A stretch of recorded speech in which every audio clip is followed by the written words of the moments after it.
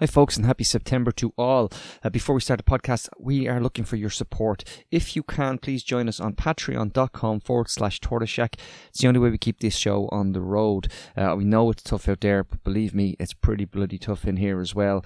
The numbers are phenomenal. Thousands of you are listening. We just need some of you to pay it forward. It's really simple. Click the link, see if there's a level that you're comfortable with, and chip in. It keeps us viable. And viable is doing a lot of heavy lifting there at the moment. For that, you get access to our podcasts as quickly as we can turn them around, all in one consolidated feed, so you don't have to go searching for them in your podcast player. You get one private RSS feed, and they're all that one-stop shop. Access to our back catalogue, which is over 1,000 podcasts at this stage, and you get invites to our live events, including the Sunday shows that we do online with our members. It is one of the most fun podcasts we do every single week. Please join us. Please help us. I don't like having to beg, but, this is where we are, unfortunately. We are begging. So we're rattling the bucket, and we're asking you one more time to go to patreon.com/tortoiseshack. Really appreciate it. Enjoy this conversation with the fantastic communicator, Grace Blakeley. She is top-notch, and we were delighted to get to talk to her. Hello and welcome to the Echo Chamber podcast. My name is Tony Groves, and we are back yet again, but this is a conversation I've been looking forward to having for quite a while.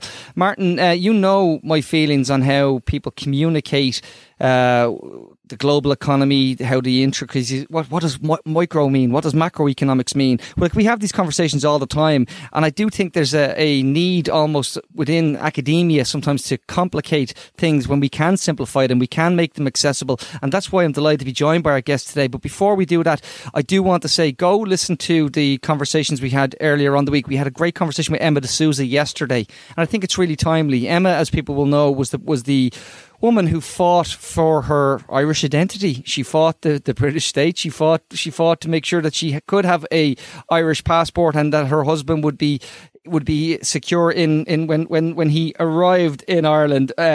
So Emma knows how difficult it is, and we keep seeing all of this nonsense currently about identity, culture, and what it means to be. Can you be Irish? Can you be British? Can you be both? We, on this podcast, we believe whatever you choose to identify, off you go. But it's just, I think it's a really timely conversation with Emma, and I would recommend people go back and listen to it. Anyway, we are delighted to be joined by author, economist, and staff writer with the Tribune and podcaster. I want to add, Grace Blakeley. Grace, it's lovely to see you. Thank you so much for taking the time to talk to us. Thanks so much for having me. It's great to be here with you guys. Listen, I opened the conversation by saying about how economics is communicated and how sometimes we couch it in the language that makes it seem inaccessible. One of the great strengths I felt that you have is you're a really good communicator at simplifying these things. Is that something that you've just developed over time, or is that something that you've actually looked at and went, we make this pointlessly hard for people? I think it's a combination of both. So, I started studying economics undergraduate. I did the classic evil degree that all of our prime ministers have done, politics, philosophy, and economics. And when I was studying economics, I was really interested in it. I read up a lot about it and was interested in kind of, financial and economic news. And I got to university, and the stuff that we were learning was just completely and utterly arcane and impenetrable. It was, utility functions and budget constraints and, solving lots of kind of equations, which was supposed to allow you to kind of model the behavior of an average, rational, economic actor. And I just found it so utterly alienating. I was like, this can't be helping us to actually understand what's been going on in this country over the last however many years.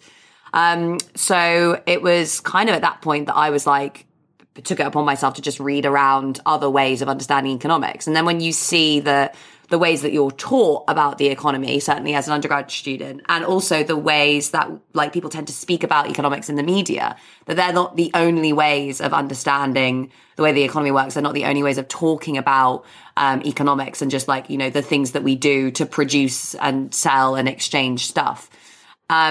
Then, it allows you to kind of come at all this from a very different approach. And actually, I think to understand it much better. And I think when I figured that out, it kind of, it became my mission, I suppose, to start thinking and talking about these things in a way that would allow people to understand them. Because, these conversations are so important. You also didn't hide your belief that things need to change in how things were being, how the systems were operating, to whose benefit they were operating, what that meant, and why, how you can join the dots from someone working a 0 hours contract or as Martin would talk about, bogus self-employment and that, and join the dots to that, to how, CEOs are earning 75 times more than someone on an entry level job. So you didn't hide that as well, which sometimes brings people in for a lot more flack because they're accused of bias. But that's never been something that you shied away from. No, I mean, everyone has bias, regardless of what they're discussing, regardless of, how they're approaching it, regardless of where they're from. It's just, what it means to be a human being with partial knowledge and a set of values that you are inevitably going to end up projecting onto your work. So mainstream economics is biased in a lot of ways, and it is not an objective representation of reality. They know that, they are building models that are designed to simplify reality. And that process of simplification is ideological, because the things that you leave out versus the things that you leave in change the way that the models work. So, making that explicit and saying this is one way of approaching economics. It has some uses, but many of those uses are political. So it's particularly useful for certain people rather than others.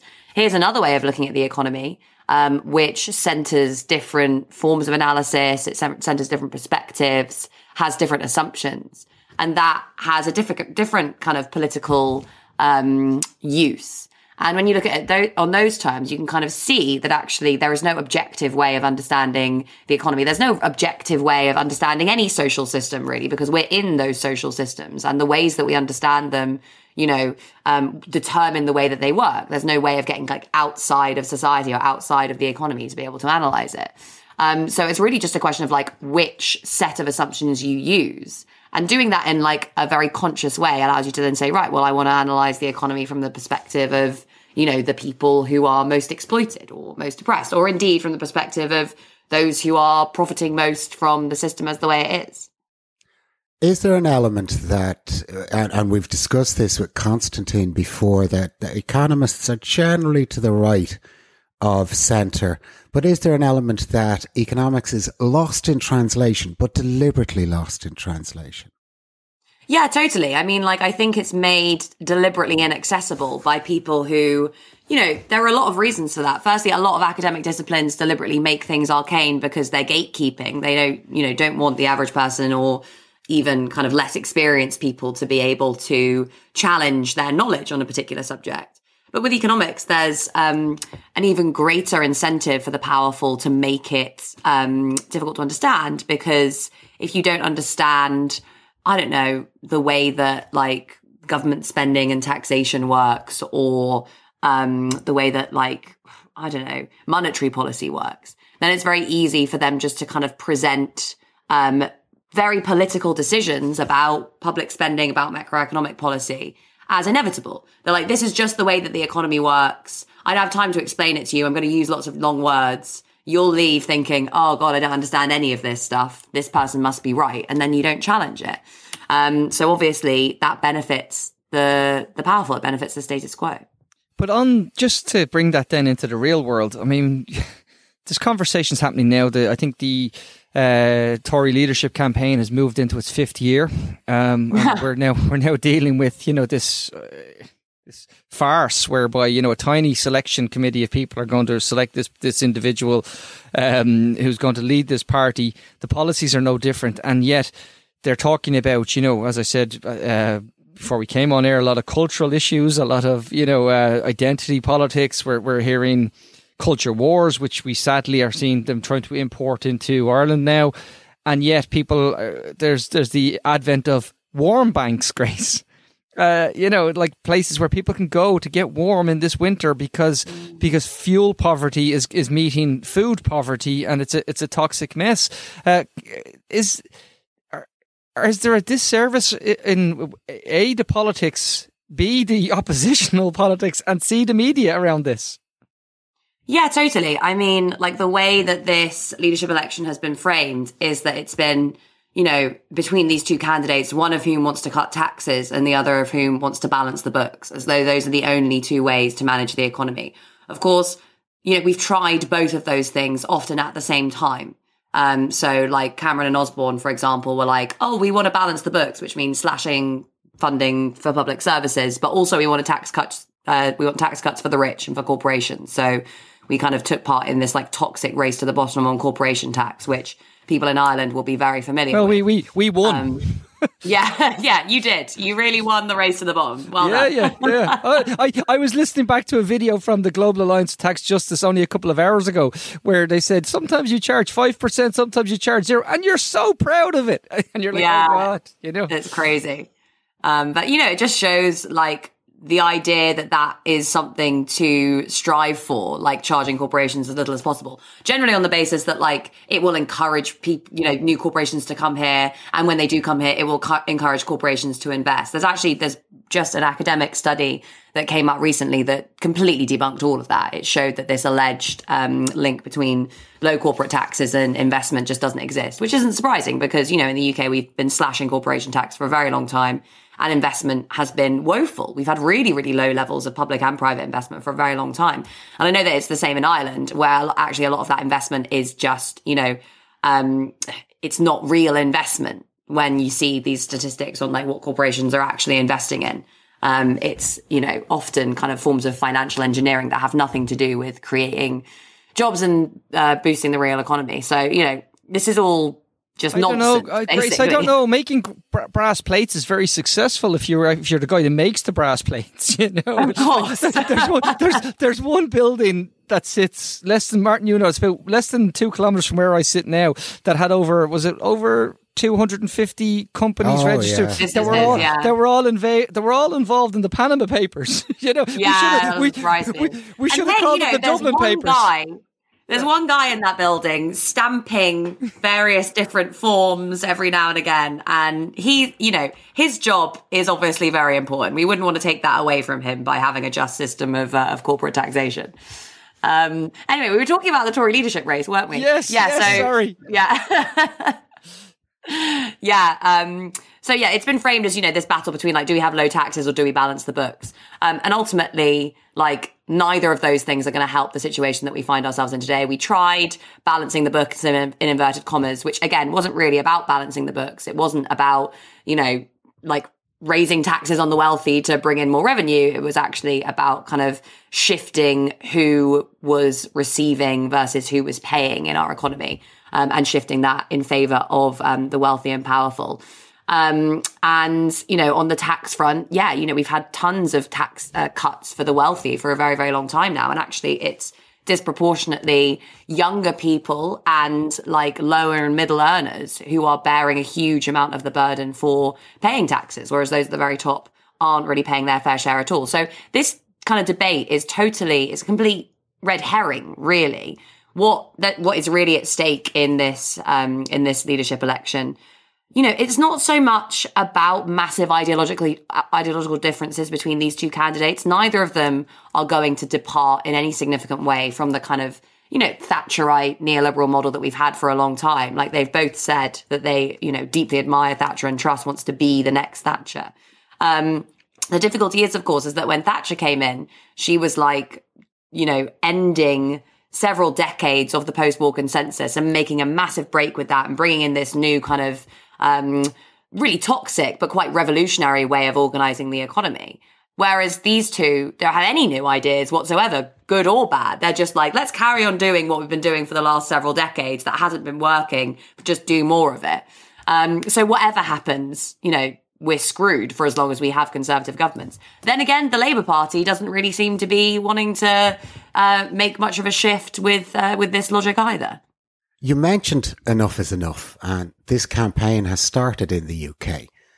And there seems to be a very great divergence between where politics is and where people are at.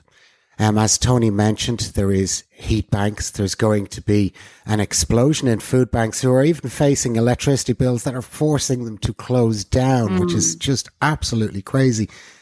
Do you think that the UK political system, when you look at Scotland saying we're out, we want out, do you think that this is the last throes of the UK as an entity? It's hard to say. Politics, when it comes to these questions around, well, really like the structure of the British Constitution and of the state can be very unpredictable, especially, given our parliamentary system and what tends to happen around election time.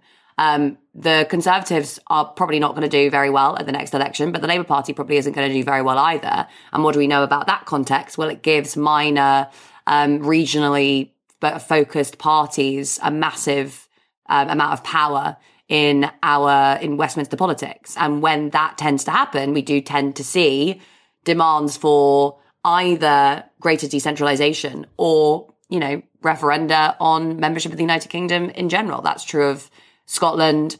It's increasingly true of Wales, actually, where there is like an increasingly powerful kind of national self-determination movement. And obviously what's going on in Ireland, it's part of the reason that the Boris Johnson's government has been having so much trouble for such a long time, because it just has this kind of, nonsensical kick the can down the road position on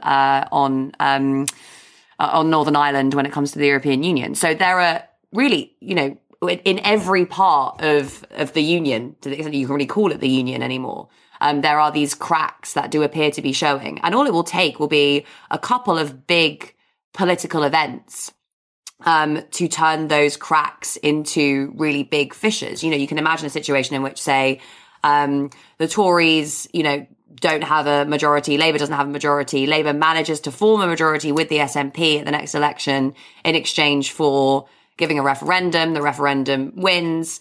Other, parts of the country, Wales, even like Cornwall, like who knows, start saying, well, maybe we want greater levels of decentralization or even, our own referenda. Like there's really that's quite an extreme scenario, but there's no telling what could end up happening in this very unpredictable political time, because no party really has the capacity to, I don't think at the moment, really win a majority and impose policies that are going to put an end to this crisis. But even at that, and again, accepting that actually Brexit was the accelerant on that, the main issue is the UK has been in decline for a number of years before Brexit, and the economy has shrunk.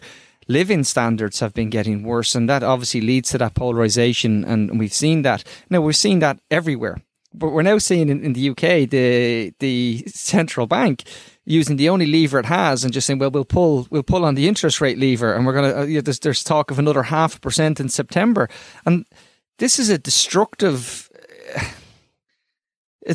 tool to be used to actually deleverage, and again, something that you would talk about, workers' abilities, because at the moment, at least if nothing else is right, there's still some leverage for workers, because you're approaching full employment. There's a healthy enough number of people at work, but employers, the last number of years, Grace, from the global financial crisis into the pandemic, what we've actually seen is the greatest transfer of wealth from the bottom to the top in the history of the West.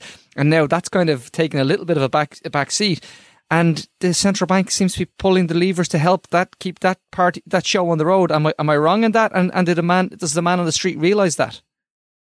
Yeah. So, just to kind of explain a little bit what is going on when it comes to like monetary policy here, as people know, when you raise interest rates, you are making borrowing more expensive, borrowing particularly for businesses, but also for households more expensive. That means businesses are going to invest less. It means fewer jobs, potentially lower wages. It also means paying your mortgage is going to be a little bit more expensive. So the idea has been for a very long time that central banks would kind of use their powers to manipulate interest rates, to guide the economy, to guide people's expectations around what borrowing costs are going to be, and actually also influence those borrowing costs themselves to basically either take the heat out of the economy or put their foot on the accelerator. Sorry for that mixed metaphor, but to either kind of slow the economy down or speed it up.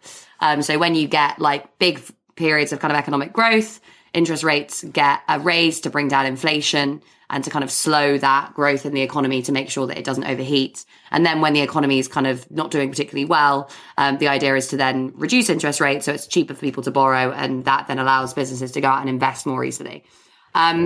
there are a whole host of problems with the way that this is supposed to work. The transmission isn't particularly clear often. The cost of investment is not the only or even the major thing that affects whether or not a business is going out and investing. Even if borrowing's very cheap, if you don't think that the economy is going to grow in the future, you're not going to build a new factory. That's been a big problem that we've had over the last 10 years. And then on top of that, central banks have also decided that they were going to go out and create loads of new money, basically because the interest rate mechanism wasn't working. And all of that new money basically ended up in the pockets of the very wealthy because they pumped it into the finance sector, which is why we've had this big transfer of wealth that you just mentioned. So there's been like a really, really significant problems with the way that monetary policy is supposed to work for a very long time.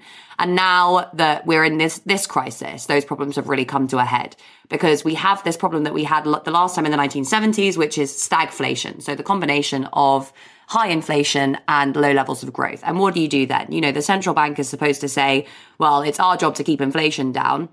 And when inflation is rising, that means, right, okay, you whack up interest rates to try and slow down demand, basically. So if people are buying fewer things, that's supposed to take the heat out of the economy and allow prices to fall.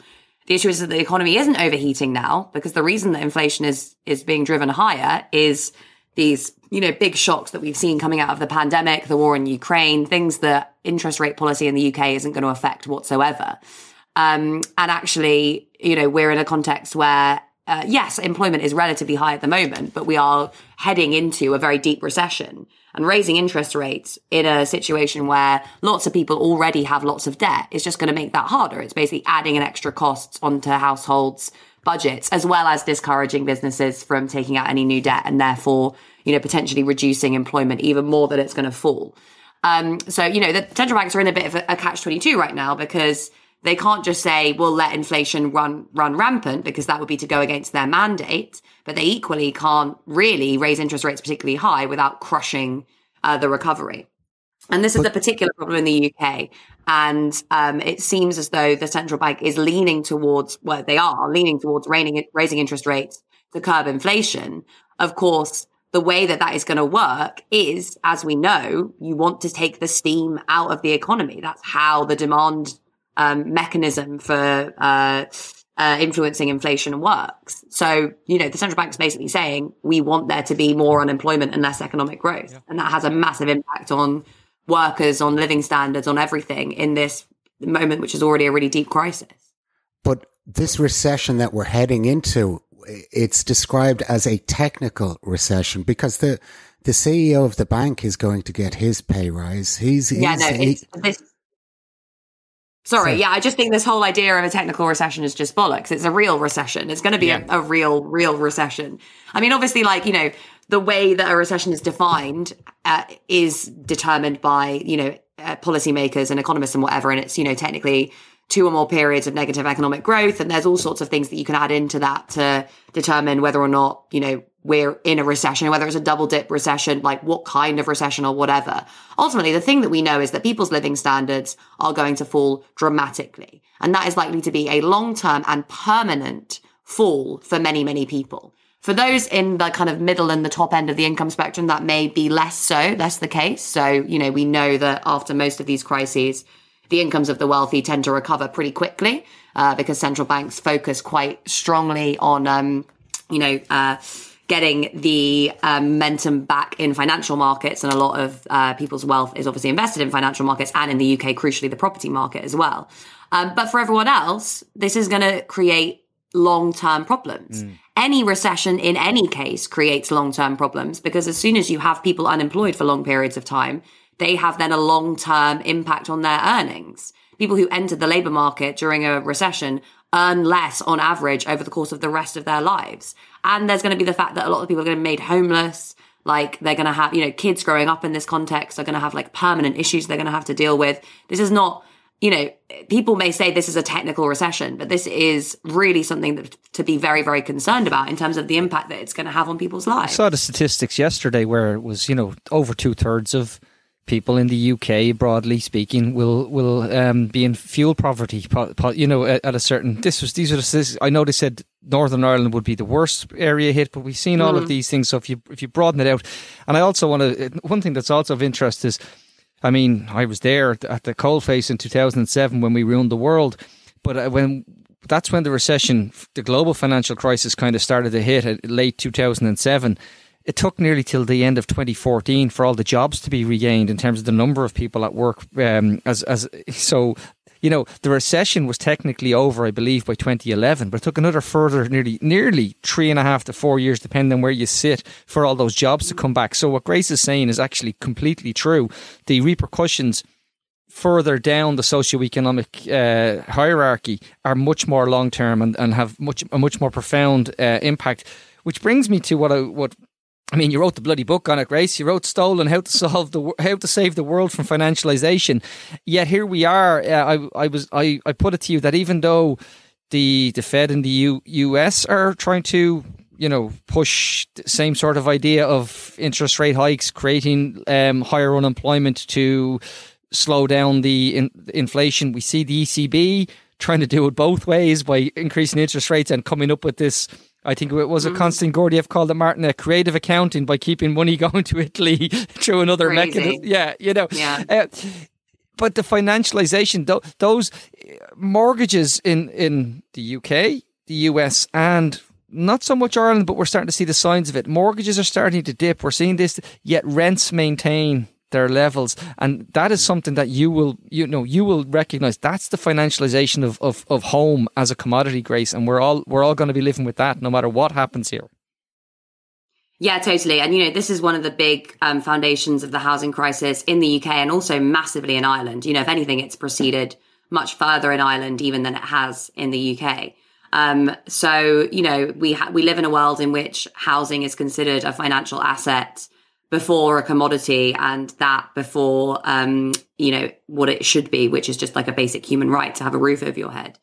And what that means is that, you know, housing has become an asset class, and basically huge amounts of money have flowed into that asset class, particularly in an economic environment where it doesn't seem like growth is coming from many other places organically. And in an environment where you know that the state and central banks are heavily invested in making sure that house prices continue to rise, it seems like a pretty safe one-way bet, you know, safe as houses, whatever. The issue is, of course, is that as more and more money has flowed into the housing market, prices have risen, particularly in places where the market is most financialized. So places like London and Dublin, for example, are really good examples of that. In Dublin, you then have the added issue of the fact that you've got a lot of corporate landlords. So you've got lots of, basically you had after the financial crisis, vulture funds buying up, in inverted commas, distressed real estate, and then, you know, hiking up rents and creating a kind of long-term income stream out of that. In London, the issue is more actually, you know, quite a few either very wealthy people who have a big portfolio of housing, or actually people who are buying housing as a form of kind of saving for their pension and then using the rents from that to pay for their income when they're older. So we have, like, you know, a fairly substantial landlord class here in the UK, and rents are extremely high. They can get away with charging just extraordinary amounts of money for like just appalling housing in London. And, you know, that then creates an income stream that allows these people to stay rich for a very long time. We're kind of paying off, we in the private rented sector are paying off their mortgages and then paying for their pensions. So it's a kind of intergenerational transfer in a lot of cases. And it's certainly a transfer from those without means to those who do have means. And a big part of that, of why they've been able to get away with this, so why rents have continued to rise, is not just a failure to build adequate housing. It's actually the sell-off of affordable social housing that has been taking place for several decades. And that really just means that, you know, there's a huge class of desperate people who have no choice other than to pay the rents that they are then forced to pay in the private rented sector because there's no fallback option. I did read, I think in the last week, that council houses that were sold off in a particular area in the UK are now rented back as private up to 40% at double the income cost they were originally when people had them as council houses. So it really is the financialization of social housing. It completely is the financial. Do you think it will last? Because it can only go so far before people push back. And there is talks that this winter could be a winter of rioting in England, that there could be a lot of civil unrest. Do you think that pushback is coming? The pushback is definitely coming. The question is how much worse things can get even with that pushback taking place. So, we are a very unequal country, but if you look as a model at like extremely unequal countries, where the poor are extremely poor, there's nominally democracy, but the rich basically control everything. Take somewhere like South Africa, for example. South Africa is an extremely unequal country, not just racially, but also economically. And the way that system is kind of maintained is through authoritarianism, coercion, and corruption, basically. It's, people are able to maintain the status quo through a combination of all of those three things. And you can see exactly the same thing happening here in the UK. When you don't have legitimate support for the status quo that comes from raising people's living standards, you will fall back on authoritarianism, coercion, and corruption. So, we've got all this authoritarian legislation coming through at the moment, which is designed to criminalize protest, designed to kind of prevent the labor movement from being able to organize. You can coerce people by, engineering recessions to make them unemployed and taking public services away, taking housing away, so they have no choice other than to go back to work. And you also end up seeing a huge amount more corruption, which obviously Boris Johnson's government was plagued by. So really we are, there was a thing the other day, a headline somewhere on Twitter that was like, the UK is becoming an emerging market economy, which is obviously just, a hilarious turn of phrase, like becoming an emerging market economy. But, there is a sense, I think, in which we are seeing a real state of decline in the UK, not just in terms of the economy, but also in terms of like basic political freedoms. I think that's going to be a real challenge in the years to come. And we haven't seen much in terms of an effective opposition either. It's not really, it's nothing to set the pulse racing. And I think you framed it beautifully yourself when you said one of the issues facing the Labour Party is they can't be seen to do things that maybe Jeremy Corbyn had already said he was pledging to do, and that has painted themselves into a corner and has left them relatively toothless, Grace. Yeah, I mean, this is, a massive problem at the moment. Keir Starmer has basically said, I'm not going to do anything that Jeremy Corbyn has even mentioned. So things like nationalisation are off the table, any real action on decarbonisation, things that are just really popular. And people are like, oh, why isn't Keir Starmer doing it? These things are really popular. They forget that Keir Starmer doesn't see his role. The people around Keir Starmer don't see their role really as, doing things that are popular or even winning elections. It's really just about taking back control of the Labour Party from the kind of popular coalition that sought to influence it over the last kind of several years, and just making sure that like them and their mates have jobs that they can rely on for the foreseeable future. That is a lot of the time what a load of the factional bullshit within the Labour Party is all about. It's just like shoring up the positions of one elite group at the expense of another elite group. It has absolutely nothing to do with what's best for the country. You would, or at least I do, looking at the UK, I see that there is a Corbyn-shaped vacuum in the politics of the UK at the moment. There isn't a whole lot of difference between Labour and between the Tories. They all talk the same language, but he actually spoke a different language to them. And that's the space that's missing in UK politics. Do you think somebody will fill that vacuum? Well, I mean, people already are filling that vacuum. People like Mick Lynch, for example, like a lot of these trade union leaders are coming out and actually providing the leadership that I think a lot of people have been looking for a very long time, and speaking in popular and populist terms about the big economic and political changes that we need. And in many ways, they're kind of trusted more than someone like Jeremy Corbyn because they are seen as like authentic representatives of working class interests. And that's not something that we really have in British politics because it's dominated by, a very small class of people. So it's good to see that. I think that's a really important point to make, that we've seen that. And again, we're not immune. I mean, our politics, our doll does not look like our populace, Martin. We know this.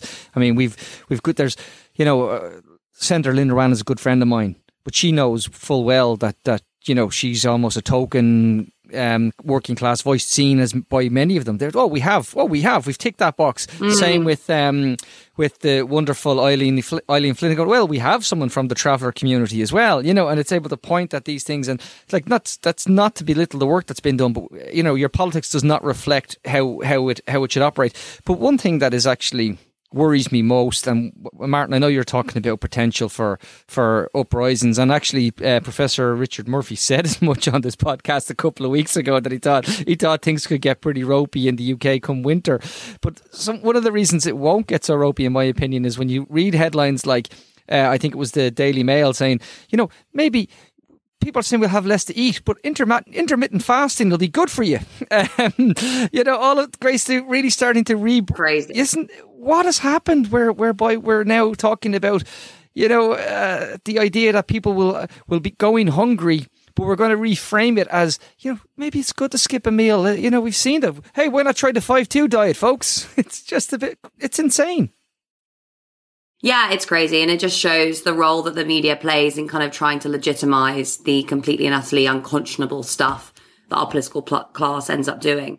You know, the Telegraph, I think it was where that article came from, that famously the paper that Boris Johnson wrote for a very long time. And they were like unflinching, basically, in their support for Boris Johnson, even when it had emerged they had done all sorts of kind of horrendous shit. So, you know, it really is a very small club. And yeah, I mean, you know, we're going to see more and more of this, more of these kind of desperate attempts to legitimize things that are unjustifiable. Ultimately, you know, people see through that, I think, and people see through this stuff, and it becomes much harder to ideologically justify things when people's basic needs aren't being met. So I think that that's kind of going to become increasingly hollow as things get worse. But what you'll see in its place is, as I said, kind of authoritarianism and crackdowns and, you know, an increased police presence and all that sort of stuff to just basically force people to keep their mouths shut instead. One last question from me, Grace, and I'm going to go off subject a little. The British entertainers Bono and Bob Geldof had dinner with Kushner and Maxwell. Are you ashamed and Murdoch? On Murdoch. Are you ashamed of those British entertainers? I wouldn't worry too much about who's got the like grossest elite.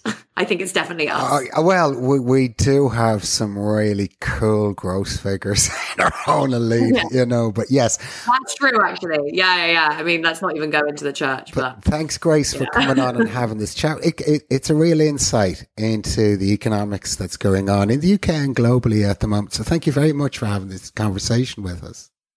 Thanks so much for having me on the show. It's been really great to chat to you guys. Really appreciate it. I just, look, folks, you'll see, follow Grace on Twitter, check out her stuff on the Tribune, have a look at the videos she's done and the media appearances. I think she's a brilliant communicator, and it's great to have someone who talks economics in an accessible way, but not in a way that also calls out the bullshit, calls out what needs to change, and in simple terms, what it means for the money that's in your pocket or is not in your pocket, as the case may be. We are back tomorrow morning. Well, I'm back tomorrow morning because it's a 6 a.m. start. So, Martin, you won't make that. I have. There's only 1 6 in a day. I have. I have Maria Mesentseva from Kharkiv will be joining us for the latest in Ukraine. So I have an early start for that, and I'll get that to you folks as soon as I can turn it around. Thanks for listening. Thanks for the support. Thanks for sharing. And we will talk to you all very, very soon. Take care. Bye-bye. Tony and Martin, Martin and Tony, speaking to interesting people only. It's the Echo Chamber podcast. Subscribe now on Patreon.